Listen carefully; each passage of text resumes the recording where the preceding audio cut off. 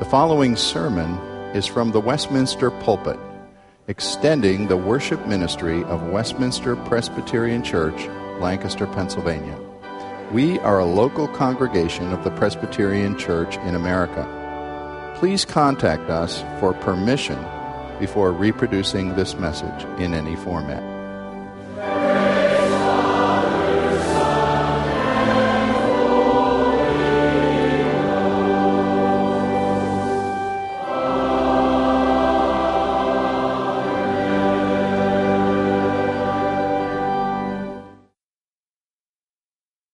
I begin in a New Testament letter of Paul to the Philippian church. Philippians. A number of months ago, more than a year ago, we covered Colossians, a similar letter of Paul, and yet quite different in content. We look at Philippians, and we'll spend a few months in this letter going into the fall as we consider it one of the great letters of the apostle given by the Holy Spirit. Today I'm going to read the first 11 verses, and I always urge you to follow along. Have the Word open in front of you. Use the Pew Bible if you need to follow and think of the words that are being spoken and understood. Here is God's Word, Philippians 1. Paul and Timothy, servants of Christ Jesus, to all the saints in Christ Jesus at Philippi, together with the overseers and deacons. Grace and peace to you from God our Father and the Lord Jesus Christ. I thank my God every time I remember you. In all my prayers for all of you, I always pray with joy because of your partnership in the gospel from the first day until now, being confident of this, that he who began a good work in you will carry it on to completion until the day of Christ Jesus. It is right for me to feel this way about all of you, since I have you in my heart. For whether I am in chains or defending and confirming the gospel, all of you share in God's grace with me. God can testify how I long for all of you with the affection of Christ Jesus. And this is my prayer, that your love may abound more and more in knowledge and depth of insight, so that you may be able to discern what is best and be pure and blameless until the day of Christ, filled with the fruit of righteousness that comes through Jesus Christ, to the glory and praise of God. Father, give us the insight of your Spirit to catch the impulse of the apostle here as he was writing to people long ago. May it be alive in our ears and our understanding for your glory and praise. Amen. About 20 years ago, the Roman Catholic Church undertook a special interest in the bones of a man buried in a tomb inside New York's St. Patrick's Cathedral. This particular man was an African American born in Haiti in the late 1700s. His name is Pierre Toussaint.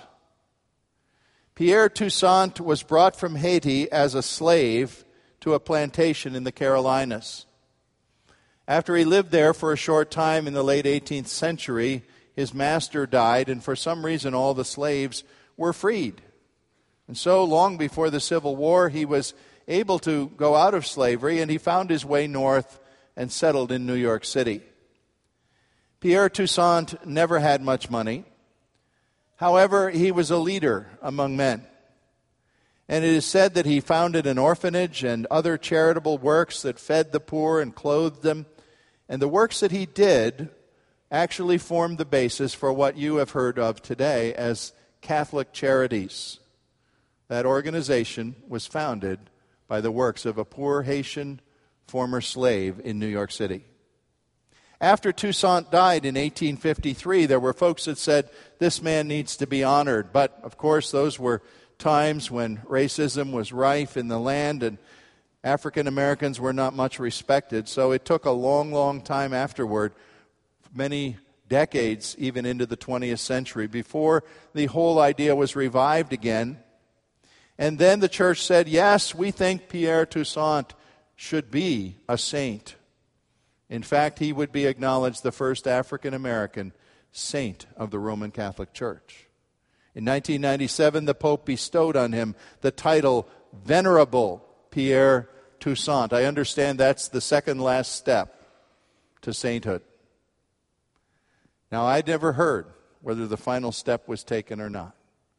But certainly Pierre Toussaint had a life that could be admired. And yet, of course, the Bible says if Pierre Toussaint trusted in Jesus Christ as his Lord, as we hope and assume he did, he was one of a vast company of God's redeemed people who are called the saints. The saints in Christ Jesus, just as you and I are called that. Man-made hocus pocus does not elect a saint. A saint is not a perfect person. A saint is not someone you pray to or whose bones ought to be venerated. A saint is simply another word for a biblical Christian. Now today we begin to study a much beloved New Testament book, the letter of Philippians. I think we could take a poll. I don't know if you ever think of the Bible this way, but after many years of familiarity with it, you have your favorite books. And if I have a list of favorite New Testament books, a short list, Philippians is on the short list, probably on a short list of 3 or 4 anyway. But really that's an artificial exercise. I love all of God's Word. But here's a book that many people love. We love the content of it, the spirit of it, the joy that we find in it. It's a book written by Paul when he was in a situation when, if it had been you, I would think you would have been ultimately as discouraged as you could possibly be. Falsely charged. He was in prison in Rome. A lot of his friends had forsaken him. He didn't know the outcome of his situation. He fully expected that a sentence of execution would come down, and indeed, in time after this, it did. And he was writing to his favorite congregation, people with whom he could be candid, people who knew him through and through, and he didn't have to put on any masks with them. They were people beloved to him, not a problem church that he had to correct a lot. People who had been generous with him over the years. And yet when Paul wrote in this miserable situation of being in jail, what he wrote about was his joy in knowing Jesus Christ.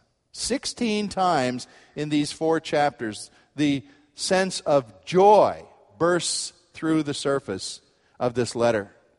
He wants to share with them that he has a life-sustaining delight in belonging to God through Christ that they too can know, and we, of course, as the saints at Lancaster, can know also. And so I label the opening theme today of Philippians 1:1-11 as joy to all the saints. I want to just give you some very brief background to the letter, not a great deal of extended introduction, and then I'll have 2 points out of this passage. First, a bit of background to a letter to God's saints at Philippi that could just as easily be called a letter to the saints at Lancaster. It's unfortunate that so many people do not understand that term saint. It does not mean some person whose statue ought to have candles around the foot, a statue it's prayed to, a person whose finger bone is put in a case for people to admire. It simply means God's set apart ones. God's people, determined by him from all eternity that they would be the recipients of his marvelous grace. It's just another word for being a Christian. In fact, did you know the Bible never uses the word saint in the singular? Every instance of the word is plural. It always speaks about the whole class of individuals who are God's new creations in Christ. The saints in Christ Jesus addressed by this letter lived in a little town in Greece that had been made a Roman colony, a primarily Gentile place that had many Roman characteristics. The town was named for Philip of Macedon. Philip was the father of Alexander the Great, and Macedonia was the region, the vicinity of this territory that is now part of what we would call Greece today. It was actually the first place where Paul touched down in ministry when in his missionary journeys he crossed the Strait of Dardanelles that divided the continent of Asia from the continent of Europe, and came across. Remember, he heard that call in a dream, a man of Macedonia saying, "Come over and help us." And he crossed over into Europe. And when he did, Philippi was one of the first places where he had a significant ministry. Now, if you want to read Acts 16, that would be your homework assignment today. You can actually read how this church began. Paul came to this little town and he found a woman named Lydia, a merchant who sold purple cloth. She had a rather specialized market, a good market because it was a Roman colony. Purple was the sign of the aristocracy or of royalty, and so the Romans wanted to wear purple. And Lydia probably had a good business there. You remember how she and some other women found Paul along the waterfront, and they met and had a service together, and she said, "Come to my home and teach more about these things." And then some other incidents I won't go into unfolded, and Paul was put in prison. And in the middle of the night, there he was, Paul and Silas in a prison cell in Philippi, and an earthquake rocked the place and set the doors askew, and the jailer came running thinking his prisoners were gone. And he found to his amazement, there were Paul and Silas. And they said, "Don't worry, we're all here." And this man thought this was a sign from God. And he knew that these fellows had something to do with spiritual things. And he approached them and said, "Sir, what must I do to be saved?" And Paul gave that great response, "Believe in the Lord Jesus Christ, and you shall be saved, you and all your house." And that jailer received Christ that night. So you had a remarkable, a wealthy merchant, a jailer, and who knows who else who combined in this Gentile town to begin a church. Paul wasn't there too long, but that church flourished. We know it did. And it always remembered Paul fondly. They sent him offerings wherever he went, and he was able to write to the Corinthians later about giving generously to the work of God and say, "I would that you might follow the example of the Macedonians." And he meant these folks at Philippi. They gave out of their poverty. They poured themselves out for me. Well, they had done exactly that because chapter 4, verse 18, I believe it is, tells us of what had happened recently. They had sent a gift. A man named Epaphroditus had come from Philippi, 800 miles. That doesn't sound like too much. You go on vacation and you travel 800 miles possibly. But without a car, without an airplane, without a ship, without a train, 800 miles is something. Epaphroditus came, sought Paul out in Rome, brought him a gift and comforted him because the people at Philippi cared about him. Well, our 21st century world thrives, on sound bites, don't we? We have short attention spans. Little bits of information are what we tweet and Twitter and get across. It's like people can only take so much at a time. I think of Philippians as a letter that's full of these sound bites. If you were to let your eye go down the line of the text, you would meet many verses, many familiar lines that are memorable to Christians, favorite texts. I would say that if people said, "What's your life verse?" if you have such a thing, there'd be a lot of people who would have one from Philippians. 121, for example. I just wrote it the other night, going to a memorial service and writing in the family book that we were there. Michael and Carol Rogers, I wrote Philippians 1:21. Why would I write that? Because it says, "To live is Christ, to die is gain." 2:6, familiar words. Christ, being in very nature God, did not consider equality with God something to be grasped, but he made himself nothing and took on him the form of a servant. And more follows there. That very familiar passage about Christ. 3:7, where Paul says, "Whatever was to my profit, I now consider to be a loss for the sake of Christ." 3:13 and 14. Forgetting what is behind, straining toward what is ahead, I press on toward the goal to win the prize for which God has called me heavenward in Christ. 4:12 and 13. I've learned the secret of being content in any situation. I can do everything through him who gives me strength. There's nothing but positive affirmation in this letter. Affirmation that seems to be driven by the pilot light of a great, authentic joy that allowed Paul to live above his immediate circumstances and even above the probable sentence of impending death. And he wants to remind these believers that they too can have that pilot light of joy burning in them. I hope you'll find it as we review this wonderful letter in weeks to come. Today there's just two main divisions of the text I want you to see. And they both have to do with prayer. Verses 3 to 8 is a prayer of thanksgiving. And verses 9 to 11, a prayer of intercession. Let's try to observe some things here in this introductory passage before we close today.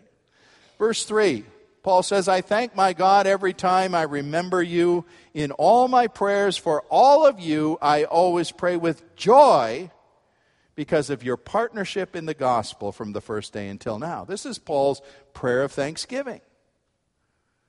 Is that the way you begin praying? What's your habit of prayer? Is it the gimme kind of prayer?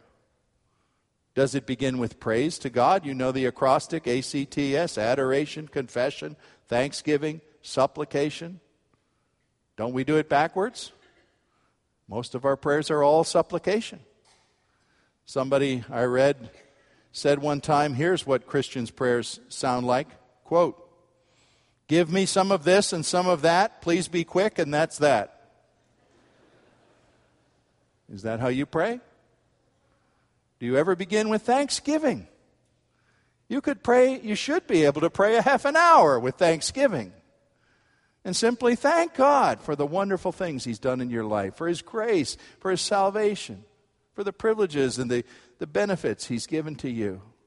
Paul thanked God, not these people. He thanked God for the joy he had of partnership, fellowship, real fellowship with these folks. He saw these Philippians and himself as if they were concentric planets spinning around the sun. And of course, the sun was Jesus Christ.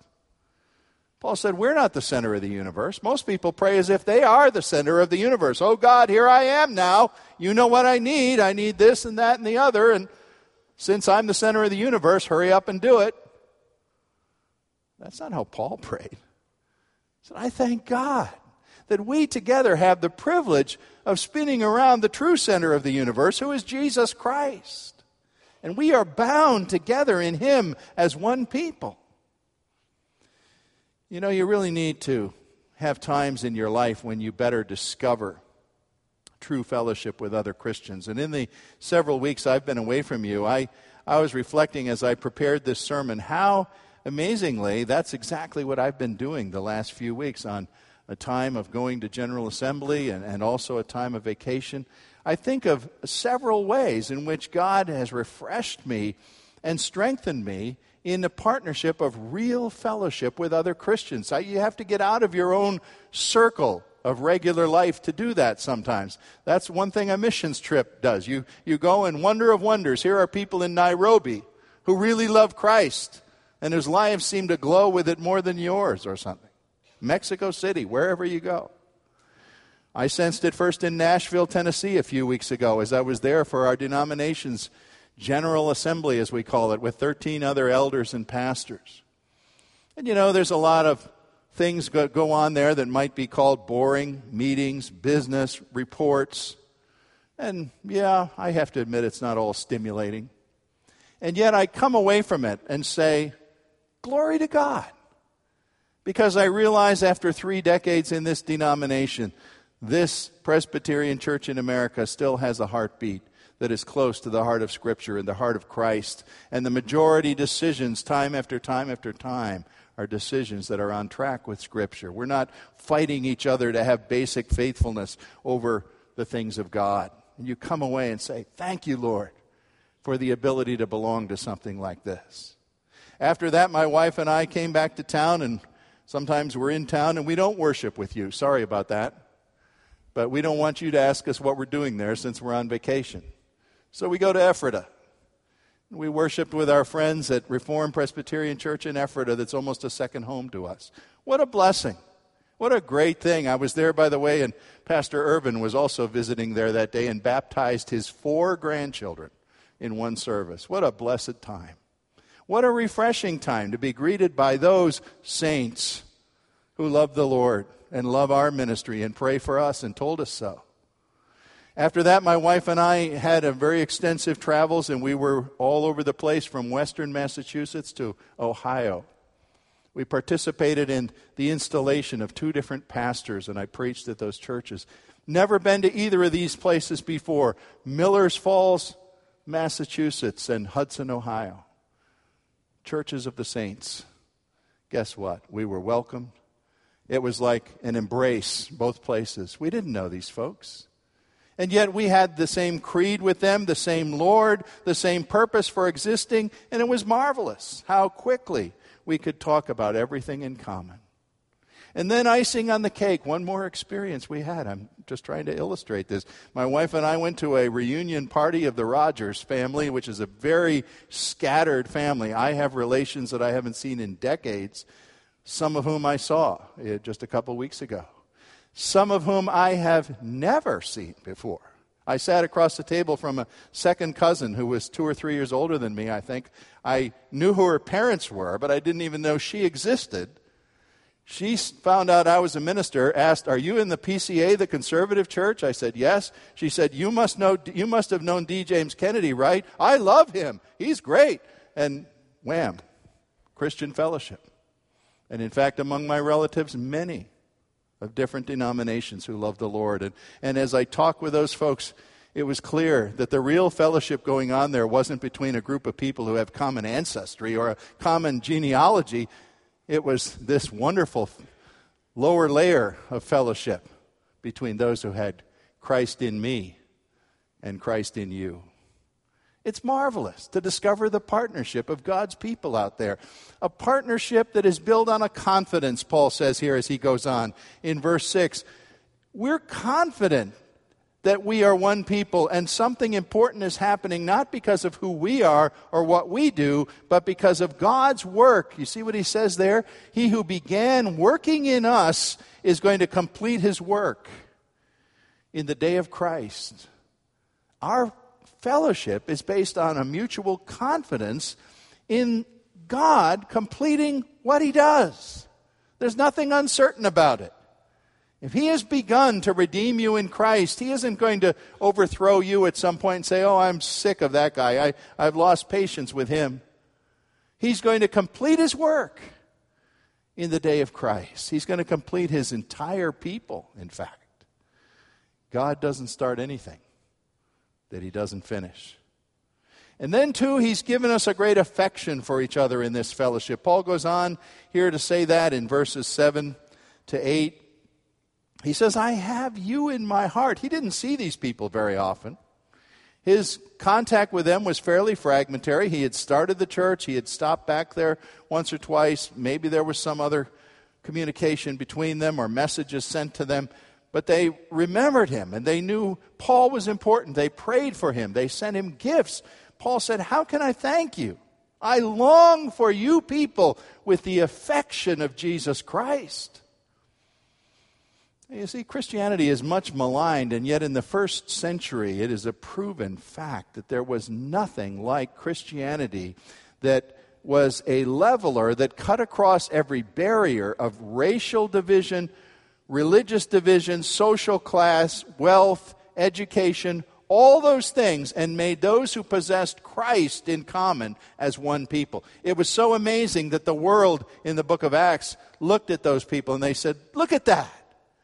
Look at those Christians loving each other. We've never seen that. We've never seen an educated government official loving a homeless man. Why, we've never seen a wealthy woman like Lydia sharing her resources over here with a young girl whose life is a mess. Look at how they love each other." There's a great bond in the fellowship that God gives in his people, and it's the bond of our common work of grace that God is doing. Let me tell you a quick story that I remember. It comes from a true event in 1966. There was a great Congress on Evangelism, it was called, in Berlin, Germany. Billy Graham and others organized this, and it brought people from around the world. Every continent came to this Congress to speak together, pray together, learn together about how to evangelize the world. Well, at one point, some people were speaking, giving a testimony, and two got up by a plan. They were two Auca Indians from Ecuador. Now, this will ring a bell with many of you, especially of you who are older. You remember that 10 years before 1966, in 1956, the Auca Indians massacred 5 American missionaries. And it was a shocking event that went through the Christian world. Jim Elliot and others there killed. Now, 2 of those men had come to Christ. And those who had been instrumental in their salvation and their growing in the Lord had brought them to Berlin, where through an interpreter, these men from a very primitive culture who certainly had never seen a city like Berlin before, I imagine, were there on a stage telling, we used to be violent killers who killed anybody we didn't know because we thought that's what we had to do. Now God changed us, and now instead of killing, we want to tell about the mercy and the love of God in Jesus Christ. The story is told that day in a hall of more than 1,000, listening to these 2 Aucas, a man got up at the back, and even though the program wasn't finished, he walked rapidly down the aisle and came right up onto the stage. He was an African man wearing long, colorful robes. And he went right over to those 2 Aucas. He must have startled them. And he, the black man, embraced them each in turn, the 2 brown men from the other continent. And he said in his language, "This happened to me too. This happened to me too." What happened? The grace of God, turning a life inside out. What else binds people together across continents? There you see the roots of true Christian fellowship. The common grace of God makes us absolutely one with those who are going to share eternity with us someday. All different denominations, all different skin colors, every appreciation of every kind of worship music you can imagine. You better believe it, folks. You're going to sing some different tunes in heaven. And they're going to sing ours too, I hope. We rejoice in the company of the people of God. We belong to something that's so much larger than ourselves. We're refreshed by these people, and we yearn for these people. Now, lastly and quickly today is the final part of this introductory text, verses 9 to 11. Paul has prayed to God with thanksgiving. Now he prays with intercession, and he asks for some things for these friends of his in Christ. Real quickly, 3 things he asks. First of all, in verse 9, he asks that your love may abound more and more in knowledge and depth of insight. You realize you can love a person either wisely or stupidly? You can love a person naively and do them as much harm as if you hated them. Paul says, I want you in your relationships to be wise, to be discerning. Think of parenting as a good example of that. You know, parental love, the best parental love is not the love that says, okay, you're my child, you've got carte blanche with me, anything you want to do, just do it. Go ahead. Have a great time. That's not parental love. Parental love has hard edges on it. Parental love knows it has to say no and stand its ground. Because it loves, it has to love wisely. Paul's saying, I pray that as you love each other in the world, you would have the wisdom of God to love as he does, to love people through the hard things that you might have to do or say, that they might grow. Then secondly, he prays for Christian friends to make good moral choices. He says it this way, that you may be able to discern what is best and pure and blameless until the day of Christ. The word for pure there is a strange meaning. It means oven tested. That sounds odd. What's that? It seems that it refers to the idea that a clay pot has to be fired in the furnace. And if it has a key deformity or a buried, weak place in the clay, the heat of the oven could easily make it crack where that is. Paul's saying, I pray that you would make good choices of what is good and excellent and pure before God, so that there would not be in you this hidden deformity that would make you break and crack in the heat of life. We all face crucial choices every day. What will we read? How will we spend our time? What are our leisure pursuits? What will our friends be? How will our business ethics be conducted? How do we use the internet? How do we speak to our spouse?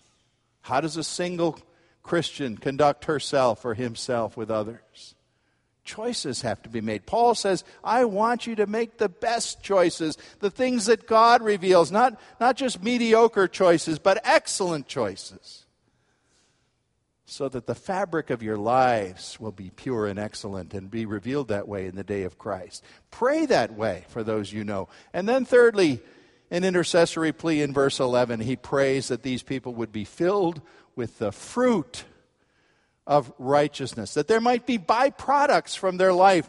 If the righteousness of Christ, the character of Christ is working in them, it ought to change them. And they ought to become forgiving. They ought to become humble. They ought to be willing to serve. There will be byproducts of Christ's righteousness seen and acted out as the evidences that God is in them. Well, I've only scratched the surface of the introduction of this letter today. We're going to discover an apostle here who has a source of deep joy. Not something he was born with, not something he got by education. Joy that came to Paul by the presence of Christ. And it made a difference. It made a big difference in a filthy jail cell. Later in this letter, he's going to even exhort and command these people and say, rejoice in the Lord. I say to you again, rejoice. Because it seems he believed that this deep, authentic joy was the essential evidence of Christ at work. Just like sweetness is the essential evidence of sugar, joy is the evidence of Christ. Paul found that joy as his mind and his heart were filled with consciousness of his Lord. I ask, can we become so preoccupied with Jesus Christ as this apostle did, that we start seeing our world through the lenses of his presence, his character, his teachings, his revelation in the Word? If we're still at the center of our own world, we'll never see it that way. But if we, like Paul, see ourselves as spinning in concentric orbits with other Christians around that solar center of Jesus Christ, everything else starts to fall into place. And we too may find that it is Christ in me, my joy, the center of all meaning and the center of all glory to the praise of God. Our Father, we pray that you would teach us more from this letter, how this apostle could live in such a remarkable way, in such dire, difficult circumstances where we would be miserable, we would be calling for a lawyer, we would be saying, get me out of here. He could glow with the presence of Jesus. I pray, Lord, that we could learn that we might know your Son more and more until our confidence of what he's doing in us would outweigh everything else for your honor and praise. Amen.